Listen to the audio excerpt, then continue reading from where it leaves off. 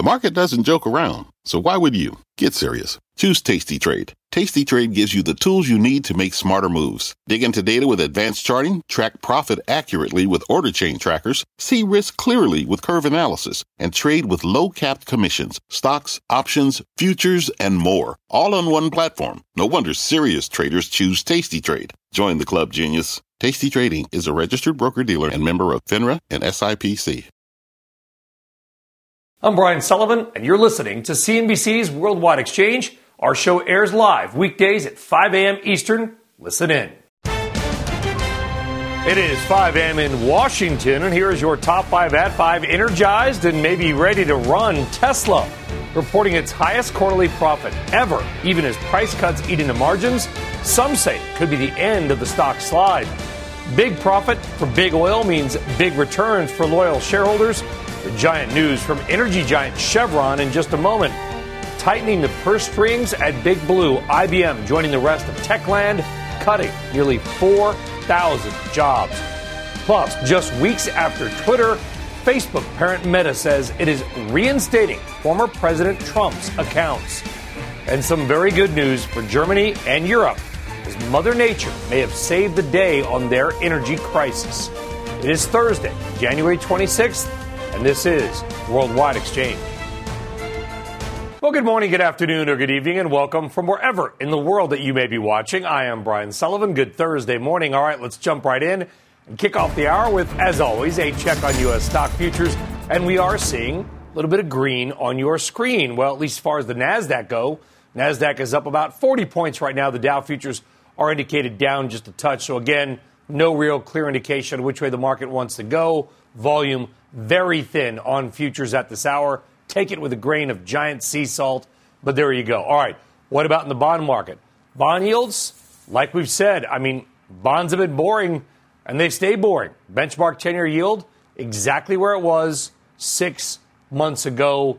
It is not moving at all. Wish I had something giant and exciting to show you. I do not. Now, the price of oil, it has been moving. And it has been moving up. You're seeing Russian exports. They continue to be strong. India, their buying continues to be strong. Chinese demand, it is growing. Chinese jet travel is growing as well. The price of crude oil at $80.69. Brent crude at $86.63. And by the way, speaking of oil and gas, we have got to talk Chevron. Because Chevron making giant headlines after hours. Number one, Chevron authorizing a stock buyback of up to $75 billion. That is one of the biggest ever on record. It is also raising its dividend by 9 cents a share to $1.51 per share. And we are going to find out just how good it's been lately. Chevron earnings are due out tomorrow morning. A $75 billion buyback, raising the dividend. That is 36 straight years of a dividend increase for Chevron. That stock is up 2.5%. We'll get more on Chevron and oil and gas, no doubt, all throughout the day here on CNBC. All right, around the world, China still closed for the Lunar New Year celebrations, but the rest of Asia is open for business.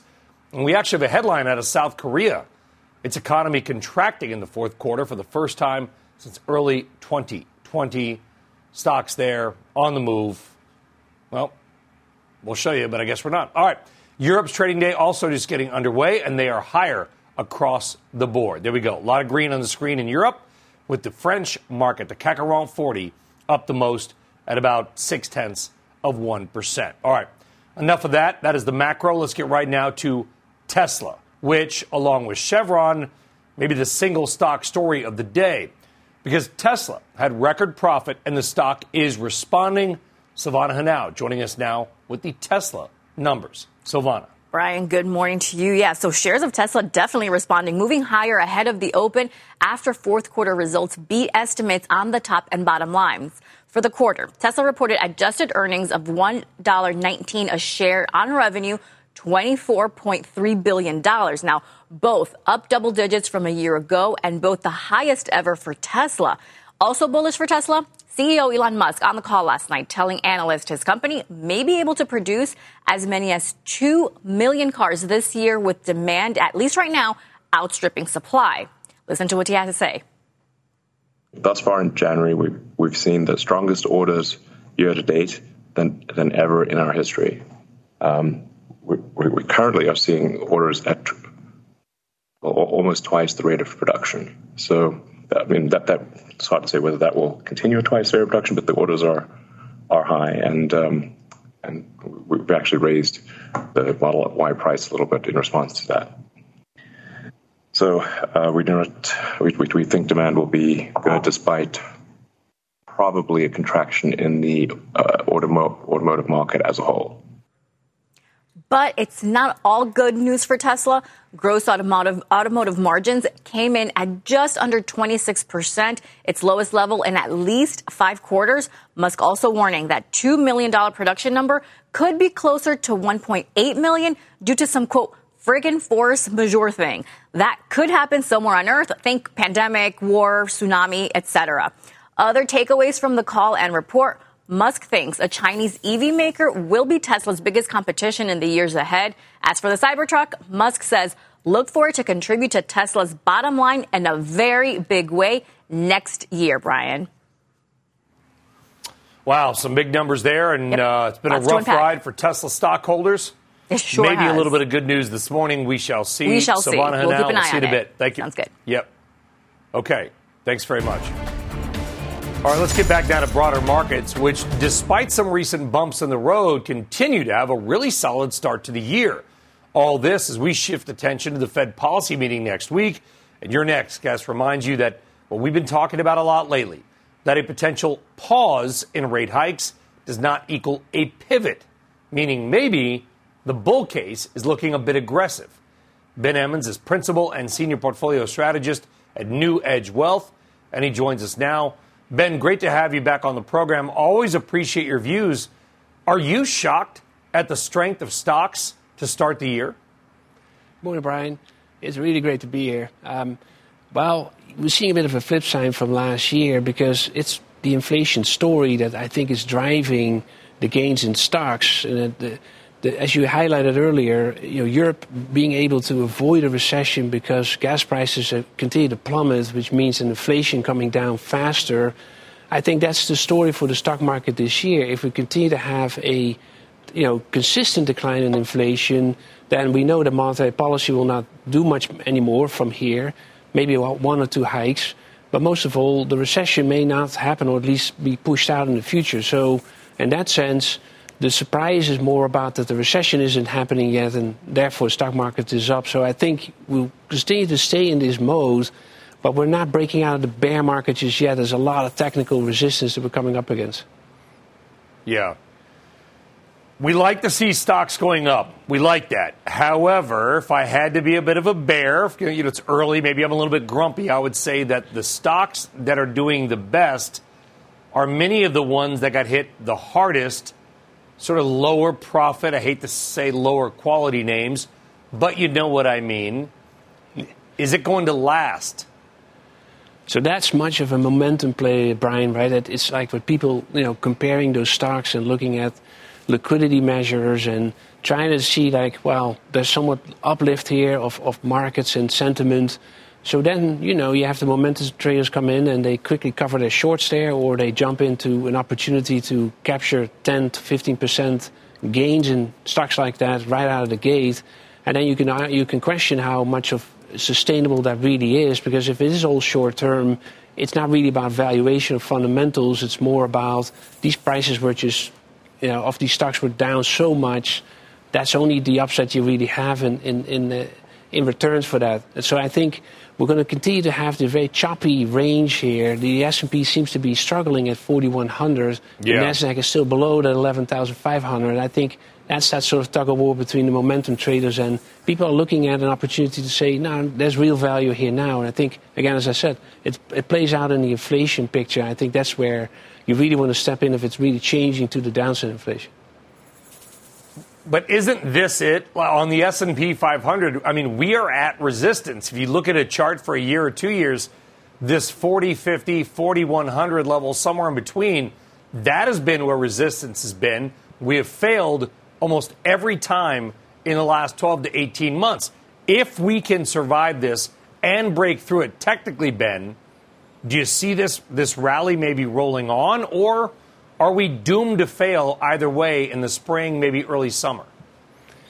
Yeah, it's not an easy question to answer because on the one hand, the technicals are dominant, and they've been dominant since basically when the Ukraine war broke out. Markets recognized there was a bear market starting, and we've been in it ever since, and we try to maneuver out of it and make a lot of arguments about that. Valuations have gotten an awful lot, and inflation is maybe coming off, and the Fed will stop raising rates and maybe pivoting to easing, but none of these reasons have actually changed the bear market, so we have to respect the technicals.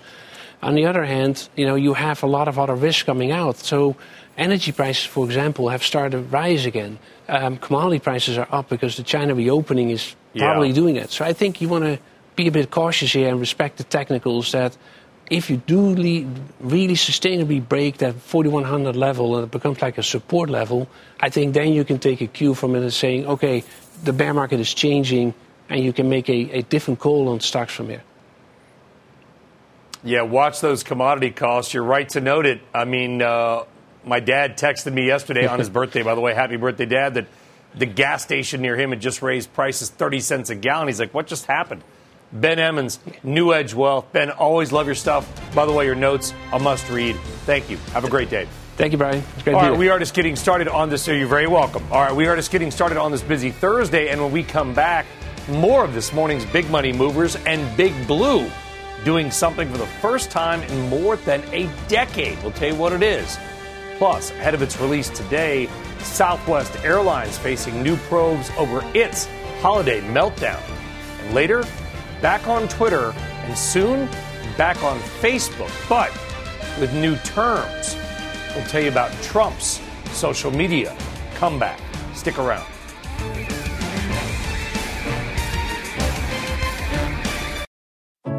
What does it mean to be rich? Is it having more stories to share or time to give? Is it being able to keep your loved ones close or travel somewhere far away? At Edward Jones, we believe the key to being rich is knowing what counts. Your dedicated financial advisor will take a comprehensive approach to your financial strategy to help support what truly matters to you. EdwardJones.com/findyourrich. Edward Jones, member SIPC. From their innovative practice facility to unmatched views from the fairway, the PGA of America is helping lower scores and elevate fan experiences with 5G solutions from T-Mobile for Business. Together, we're using AI-powered analytics to expand coaching tools and bringing fans closer to the pros with 5G connected cameras. This is game-changing innovation. This is the PGA of America with T-Mobile for Business. Take your business further at T-Mobile.com/now. All right, welcome back. Time now for some big money movers on this Thursday. First up, that stock, IBM, posting its biggest annual sales increase since 2011. Full-year revenue coming in nearly $3 billion more compared to a year ago.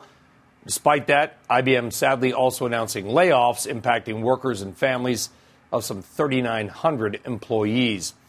Next up is Levi Strauss, shares rising after fourth quarter earnings and revenue came in above expectations. Levi's also issuing upbeat guidance for the rest of the year due to strong demand and a projected improvement in gross margins. Levi's stock is soaring, up 6.5% in the aftermarket. And lastly, United Rentals. It is an equipment rental company, as the name might imply, showing off a new dividend and bringing back its stock buyback program.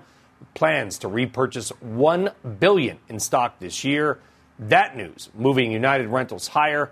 Despite worse than expected earnings for the fourth quarter, the stock is rising also about 6%. All right, still on deck here on Worldwide Exchange, maybe some very good news for Europe in their race to keep the lights and the heat on this winter. Former FERC chair Neil Chatterjee will join us to talk that, all things American energy. Next.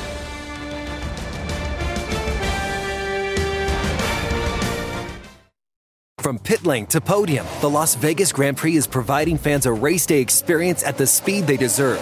With the help of T-Mobile for Business, our 5G advanced network solutions are powering race day operations with event-wide connectivity. From streamlined gate entry to an immersive app, giving fans blazing fast access to the sport they love. This is accelerating innovation. This is the Las Vegas Grand Prix with T-Mobile for Business. Take your business further at T-Mobile.com/now.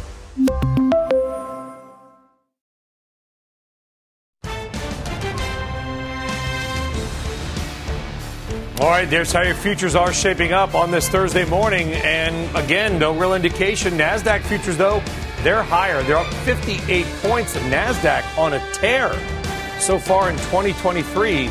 We are back right after this. Welcome back. It is 5:21 Eastern Time. Good morning. Let's hit another stock that is on the move this morning, on the move higher.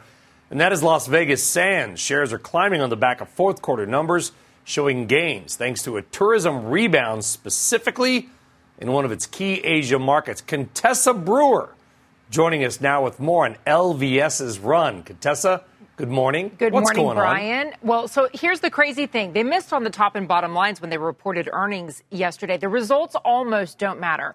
First question on the call, what's it going to take for you guys to break even in Macau? And the answer, and I'm quoting here, we're way past it. CEO Rob Goldstein says they are already positive and moving toward very positive, that the premium customer is leading this recovery. And then in terms of the volume and the visitation, they said Sands is outperforming the other market. Macau is the world's largest gambling hub, or at least it was before the pandemic. And now in just the last 2 weeks, coinciding with Lunar New Year, it's seeing a resurgence of visitors since the government lifted the COVID restrictions on travelers coming in from mainland China, from Taiwan, and from Hong Kong. The average daily visitor arrivals reached 51,000 per day for the first 3 days of Lunar New Year. That's a surge of 217% over a year ago this time. Macau was averaging just 15,000 visitors last year. So you can see that it has just done a 180.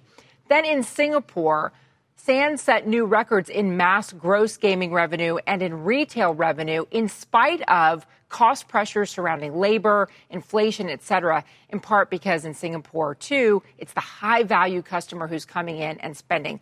By the way, one more mention. When I started covering casinos, every earnings call, Brian, I heard Sheldon Adelson say, yay, dividends, until the pandemic. And, of course, they cut the dividends.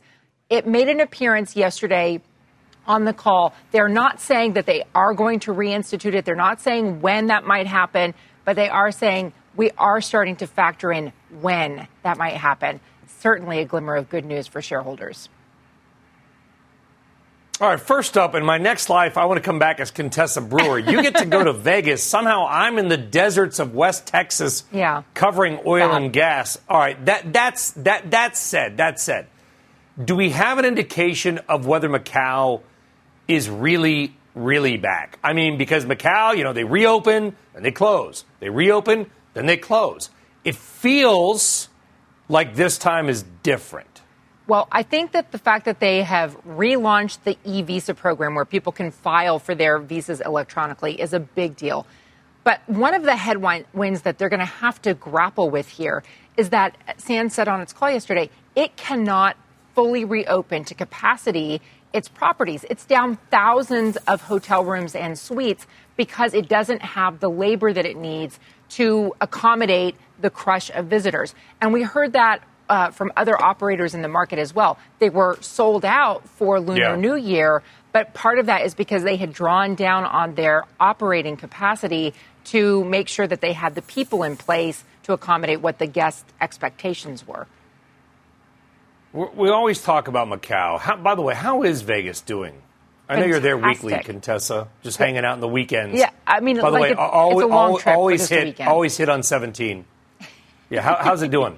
No, it's great. And they have a packed calendar this year, and they have sports and entertainment and the convention calendar. They've got ConAgra coming up, and, they just got through CES. So I think that the indications are that we're going to see Las Vegas firing on cylinders. That's especially good news for Caesars and for MGM Resorts, which are the largest operators on the Strip. I think the flights from Newark to Vegas have the highest per capita incidence of A, sweatsuits, and B, people holding either large stuffed animals or pillows of any, but that's just my own personal Takes one take, to know one. Contessa. Takes No one to need know come. one. I may know one. No judgments. Contessa, Vegas, baby. Contessa, thank you. Appreciate it, as always. All right, as we head to break here on this Thursday, watching shares of SAP falling this morning. The German software giant says it will cut 3,000 jobs and explore the sale of a remaining stake in a smaller company called Qualtrics. All this as SAP looks to cut costs and refocus on the cloud business. SAP here and overseas down 3%. We're back after this.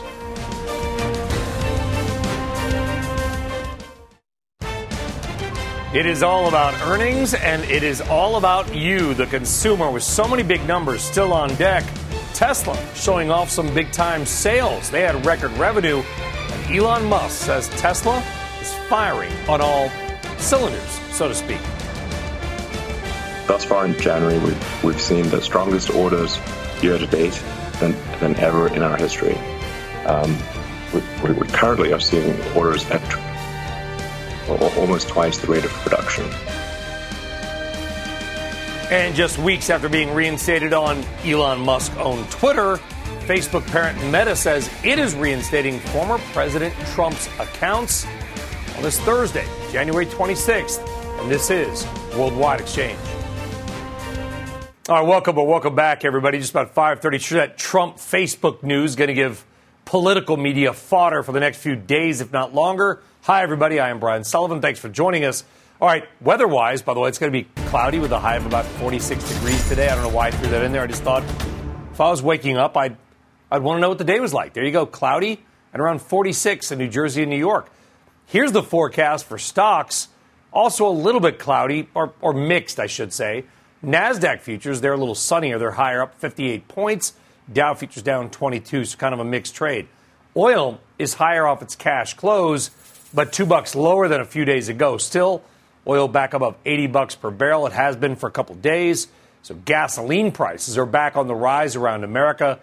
You might want to fill up sooner than later if you're one of the 4 people that sells a gas-powered car, apparently. Now let's talk trader favorite Tesla. It is popping after beating on both earnings and revenue for the fourth quarter. But this may be an even bigger headline. Tesla saying it may be able to produce 2 million cars this year. That said, Tesla adding a caveat that average sales prices have been sliding for years and that affordability would be increasingly key going forward. Let's talk more now about this with George Gianarikas. He is analyst at Canaccord Genuity. George, good to have you on.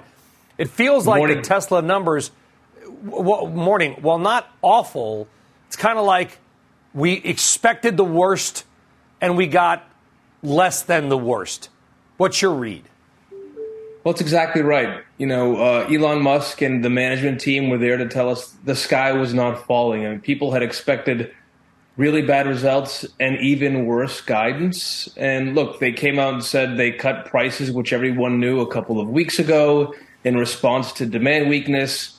And guess what? Orders responded. I mean, like you played the clip earlier, the orders were the strongest they've seen in the company's history. And importantly, what they said was that despite these cuts, gross margins would hang in there. I mean, they're going to be down in 2023 according to guidance, but there were fears out there that they would hit the mid-teens and below 20, and the CFO came out and said, we're not going to break 20% in auto gross margins, which was a welcomed message, and that means that our earnings for next year really weren't impacted, or this year, I should say, really weren't impacted. And where we have a lot of confidence is in our out-year number of $11 plus in non-GAAP earnings in 2025. They noted that their order rate was the strongest it's ever been. It is 2 times production capability. So more people want a Tesla that can get a Tesla. So why have they been cutting prices? Well, if you recall, at the end of last year, the stock acted pretty terribly, to put it mildly, and that was in response to what we believe were indications of demand weakness. It all started in China. There were several data points that towards the end of the year, demand fell off, and then that weakness crept into the U.S.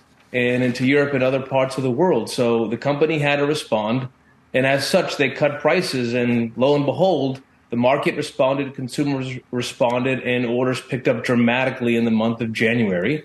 And like I said, the people were really, really worried what profitability would look like. And it's not going to be as bad as people thought. Yeah.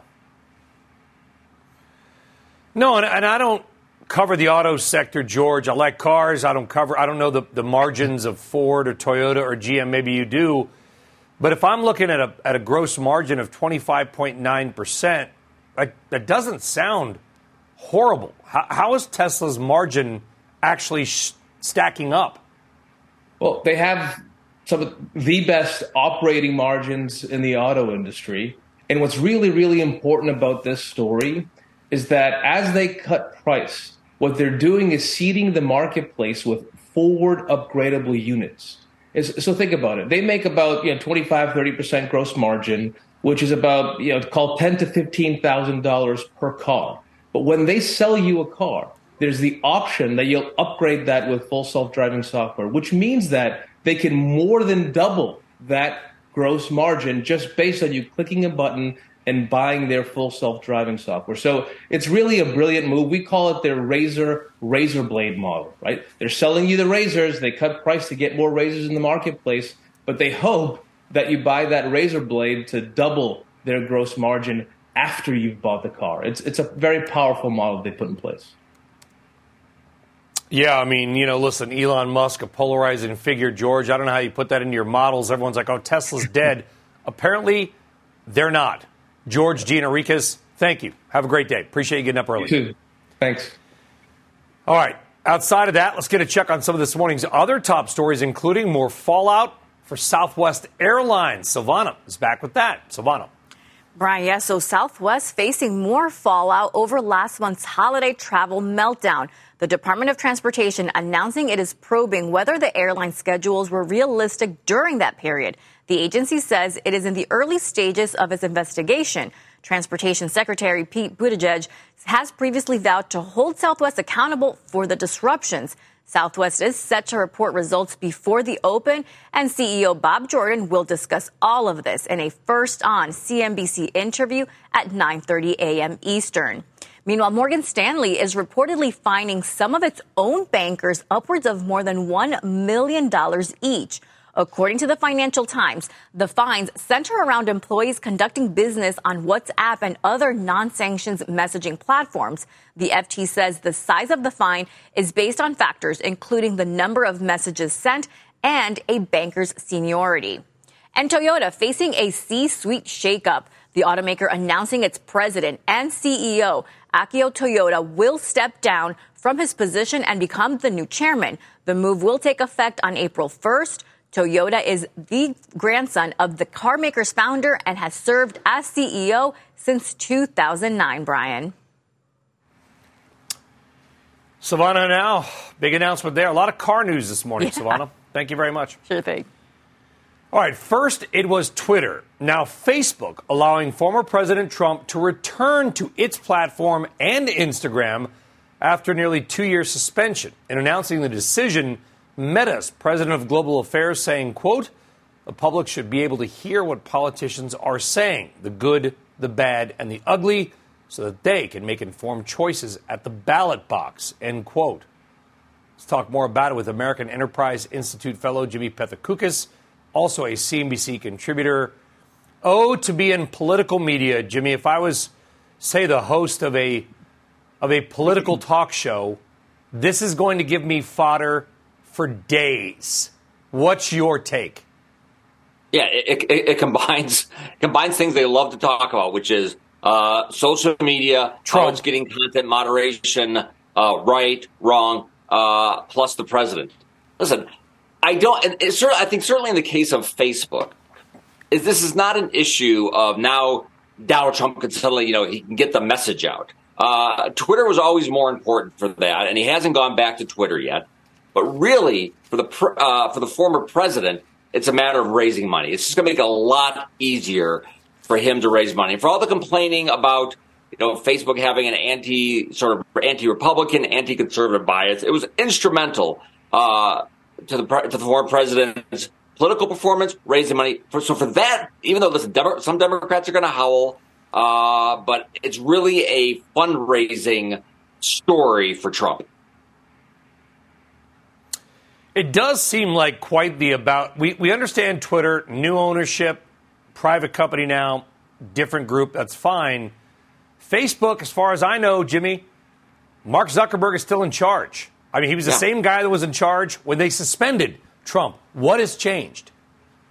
Well, I think one thing has changed is we've just gotten some distance from January 6th. Second, listen, I don't think it was ever tenable that if Trump was going to make another presidential run, and you could say he's favored to become the GOP nominee, that they were going to able to keep him off, the largest social media platform. I just don't think that was a viable position, and you can already see that even though you have Democratic politicians and some pundits complaining, there's like the ACLU says this was a move toward free speech. So I just don't think they could have done it, and they've changed the system. They've had time to create these guardrails and new plans, and they want to amplify certain posts. And I think that's key because even if there's a lot of subjectivity, and there will be, and a lot of judgment, there needs to be some sort of framework that people are aware of, so it doesn't look like Zuckerberg just said he's gone, he's back. That it looks like there's a process. How does Facebook and Twitter, if Trump comes back, thread the needle? I'll give you so President Biden, either through his account or the White House accounts, they're tweeting a lot lately. I don't know why, but their Twitter volume is really ramped up. And I'll give you an example. Yesterday, the president tweeted out something about electricity prices going down, and I'm thinking, okay, maybe somewhere. I'm not sure where, but it's okay. It's electioneering. How does Facebook mediate Trump? I mean, isn't that if Trump comes out and says something completely crazy, potentially violent, risky, insane, wrong? How do they moderate that? How do they make sure that does not get spread around? All right. Well, listen, they can either adjust the algorithm and prevent amplification, or they can suspend them. Now, listen, saying that right now, doing that right now, when technically he's running, but the race hasn't heated up at all, is fine. But imagine them having to do that if he's the GOP nominee, in October of 2024. You think like political shows are talking about this issue now? They are going to go insane. And I assume Facebook has had conversations saying we need to be prepared to do that, which is why they've created, different options. Maybe they only suspend them for a day, but they've created different options for them because inevitably, unless the president's undergone a personality transplant, that moment will arrive. It's going to arise, and then there's going to be more controversy. Why did you maybe not amplify this versus that? Listen, it's electioneering. It's a sticky slope. I'm seeing it on both sides. Jimmy Pethokoukis, always appreciate your views. To be a political commentator today. Jimmy, thank you. You bet. Now it is time for your morning RBI. And today, let us dive into what could be very good news for Europe and the global economy, and Germany in particular, because they may make it through this winter and maybe even next from an energy perspective. Check out these two charts from Deutsche Bank. First up, German natural gas storage has never been this high toward the end of January. It is basically, the orange line, at 100%. And you can see it is even higher than last year, the blue line, when much Russian pipeline gas was still flowing. Now, last year, of course, the lower line. That is great news. But as we reported from Europe late last year, the real worry was not about this winter. It was about the coming winter of 2023 to 2024, when Germany and Europe would have to fill up natural gas storage with nearly no Russian gas flowing at all, because most of the pipelines are either shut off or, blown up. And so this may be even better news. Look at this. Deutsche Bank says based on current supply levels, along with the cut in demand that is happening due to shockingly warm weather, Germany may be able to make it through next year with sufficient natural gas supplies. Now, that would be incredible. And it's largely thanks to what has been incredible weather. What really hurt Europe last summer was brutally hot weather. But warmer weather has now been a savior this winter. Europe has been much warmer than usual, which means that gas demand to heat and whatever has gone down by a lot. People just don't need to crank the heat and the gas to warm their homes as much. In fact, Barclays notes there have been 10% fewer heating days lately than the 5-year average. So you can see from that chart, I know it's hard to read, blue lines, which we're going to look at, much still depends, though, on the weather, of course. And if it does get really cold soon or maybe really hot this summer, those storage levels could be still drawn down to risky levels. But right now, Deutsche Bank says what we've seen is good news, and it may help Europe avoid recession. Let's hope so, because while I certainly have highlighted the risks many times on this issue from here and from Europe, nobody wants a bad outcome, which is why we talked about the importance of Europe buying all those giant loads of American natural gas, and by the way, getting a giant load of Lady Luck from Mother Nature. A little ironic that the weather saves Europe. Now that is random, but interesting and good news. All right, let's talk more now about Europe's energy crisis as well as what is happening here in the United States. Honored to welcome back in Neil Chatterjee is former chairman of the Federal Energy Regulatory Commission under President Trump, and he joins us now. Neil, good to have you back on. It's good news. You know, I was there saying, listen, this could happen if the weather turned lousy. The weather's been fantastic. Do you feel that Europe is the all clear being sounded, or is there still risk? Look, there's no question it is good news, but they're not out of the woods by any stretch. Look, the Chargers had a 27-0 lead and got caught up on it quickly. Europe has benefited from, as you mentioned, good fortune in that they've had an unseasonably warm winter, coupled with the fact that storage levels are high, but a lot of that was due to rationing and, softening demand over the summer. Plus, they filled their storage reserves with Russian gas when Russian gas was still flowing. You add on to the fact that China demand has been down due to the fact that they hadn't fully reopened from COVID, and these were all favorable circumstances. But these circumstances can change in a hurry. No more Russian gas flowing in, and China could reopen, which would really make LNG tight again. I don't know why you got to bring the pain of my Chargers into this, Neil, but I hear you. And just the other day, I think I tweeted something about it. I think you retweeted it, that the head of Germany is saying they're going to need massive amounts more liquefied natural gas to fill that gap, which I guess is good news for America. But the other story here is not, maybe it's I've made too much on storage and not enough on price, because you can outbid others for that gas, right? But if you're paying 6 times what we're paying, you do wonder how long that is sustainable. You look at the UK. Their public debt is now soaring because they're having to subsidize the cost of their energy disaster. But that is why U.S. LNG is so important to this equation.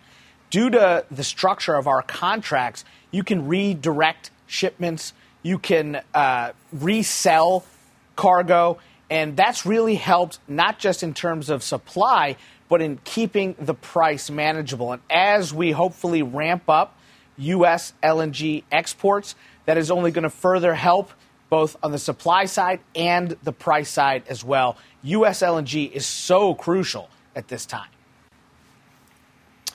Let's talk about nuclear, Neil. It's been one of my favorite topics lately. It is. I know that it's not perfect. There are risks. You also have to get uranium, which is highly dangerous and lasts forever. You got to figure out something to do with all the spent rods and uranium when it's over. We are so obsessed with wind and solar, which can be great, right? They don't work all the time, but they can be great on the secondary side. Why aren't we having more grown-up discussions about nuclear power? I mean, we're still talking more about shutting them down than opening up. What's the actual reason? I can't find a logical reason why. Look, I'm old enough to remember in the late aughts when we were talking about the potential for a nuclear renaissance in this country, possibly doubling the number of plants that we have. And we've gone in the opposite direction. We're shuttering plants. A lot of factors contributed to that. We had the post-Fukushima disaster in Japan led to enhanced safety requirements. You mentioned wind and solar. As wind and solar became more affordable, coupled with inexpensive natural gas, that put a lot of price pressure on nuclear, which strained the industry. And we sort of started to move away from what is our single greatest form of carbon-free baseload generation. I don't think we're on the precipice necessarily of another nuclear renaissance, but we are seeing a shift. There's been considerable investment made in the nuclear space. There is a recognition of the importance of nuclear power. And just recently, the Nuclear Regulatory Commission approved the first small modular reactor design. This is small nuke. It's scalable. And this could be really exciting and lead to that carbon-free nuclear future that we've been talking about for quite some time. The Diablo Canyon power plant in California, the last remaining one, is over 9% of their daily electricity. You wonder, you shut that off, where are you getting the power, California, especially when it's really hot? I love the small modular reactors, Neil. Probably should do a deeper dive into those. We'll save that for another show. Neil Chatterjee, really appreciate you coming on Worldwide Exchange. Have a great day. Thanks for having me. Thanks, Neil. Absolutely. All right, despite bringing up the Chargers, which, Folks, I lived in San Diego as a kid. San Onofre nuclear power plant. We used to go to the beach there. Anyway, on deck. Delancey Wealth is Ivory Johnson reading the tea leaves in this week's earnings and maybe some troubling signs around the consumer. Dow futures up 11, NASDAQ up more, and we're back right after this.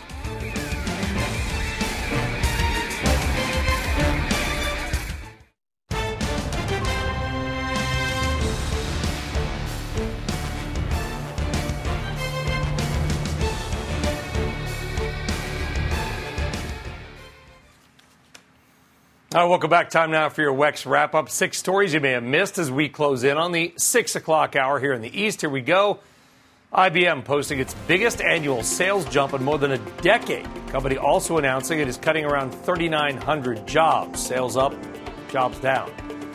Tesla topping expectations with its fourth quarter numbers. CEO Elon Musk says he is bracing for an economic downturn, though, this year, projecting, quote, a pretty difficult recession. Shares of ServiceNow tumbling despite better than expected fourth quarter earnings. Subscription sales, however, falling short of estimates, but software company projecting a strong year ahead. Levi Strauss jumping after earnings and revenue for the fourth quarter topping expectations. Company also issuing an upbeat full year guidance. Levi stock up more than 6%. Lam Research announcing it is cutting 7% of their workforce. CEO Tim Archer said he expects the overall chip market to sink by roughly $20 billion from 1 year ago. And get this, Chevron unveiling a $75 billion stock buyback program, one of the biggest ever on record. It is also raising its dividend by 9 cents a share to $1.51. Chevron stock up just under 3% on that news. All right, let's get back down to the markets and your next guest saying that earnings growth is partly negative because negative real income is putting pressure on profits. And he believes the consumer is now struggling more with higher costs, and he remains defensive even with this recent rally. Ivory Johnson is the founder of Delancey Wealth Management and joins us now. Ivory, good to have you back on. What do you mean by that about real incomes, profits, and the consumer? How do you view the macro right now? Right. So incomes might be going up, but they're not keeping pace with the cost of living adjustments. And so that's why you're seeing in the third quarter of last year, 47 million new consumer credit accounts were opened. You're seeing 15% decline in retail, $15 billion decline in retail sales. I saw a figure that 40% of Americans are having a difficult time paying their basic household expenses. And since consumer spending is 70% of the economy, that becomes problematic on corporate profits. And again, this is happening when, wage growth was high. So anytime wage growth is high, it constrains corporate profits and then they start to lay people off, and that's what you're starting to see now. And you're right. And first off, it's like I know the data on inflation's coming down, but I don't know about you, Ivory. Whenever I look to buy anything, I'm like, that is not cheap. Right. That said, I hate the worst part of this job is when I have to go on the air like I just did before you and say sales are at a record high. Oh, and by the way, that same company is laying off a few thousand people. It stinks. Nobody wants anyone to lay people off. But you wonder what message they are sending by doing that. Are they predicting a downturn? Well, again, if you looked at the employment cost index, it was somewhere around 5%. So those are at elevated levels. And so, wages are the biggest expense a company has. So they're laying people off because it's constricted corporate profits. And I don't know that it's going to, moderate anytime soon. So they're laying people off because of what it's done to corporate profits. You're going to see corporate profit earnings growth be negative this quarter. I imagine it'll be negative next quarter as well until we get to the second half of the year. But is it possible this rally that we've seen to start the year is because things maybe aren't as bad as the worst estimates? I mean, why have we been so strong the last 3 weeks? Well, so there's an assumption that, the Fed's going to moderate how often or how much they raise interest rates. But I'd caution investors to know that during the dot-com crash, we had 10 or 11 rallies where the market went up by more than 10%, right? A couple of times it went up by 20%. NASDAQ ultimately declined by 79%. And so let's be clear. We've had a 25-year regime of artificially low interest rates that has been reversed. And so think about, the present value of future cash flow for a company. When interest rates go up, the present value goes down. This applies to internal rate of return, the cap rate. And I think what hasn't really been discussed as much is the refinance problem that the government's going to have. Let's not forget that we've got over $24 trillion in debt held by the public. About $7 trillion of that has to get refinanced in fiscal year 2023. That's March of 2022 to March of 2023.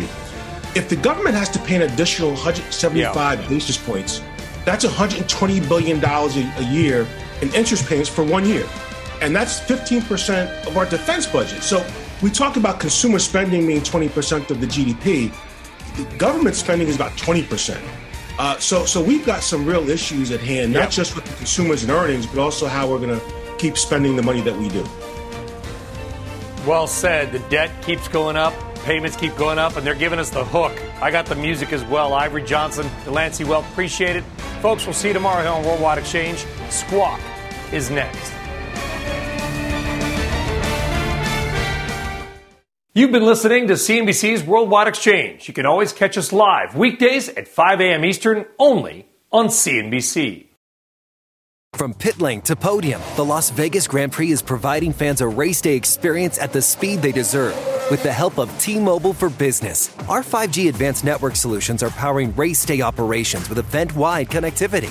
From streamlined gate entry to an immersive app, giving fans blazing fast access to the sport they love. This is accelerating innovation. This is the Las Vegas Grand Prix with T-Mobile for Business. Take your business further at T-Mobile.com/now.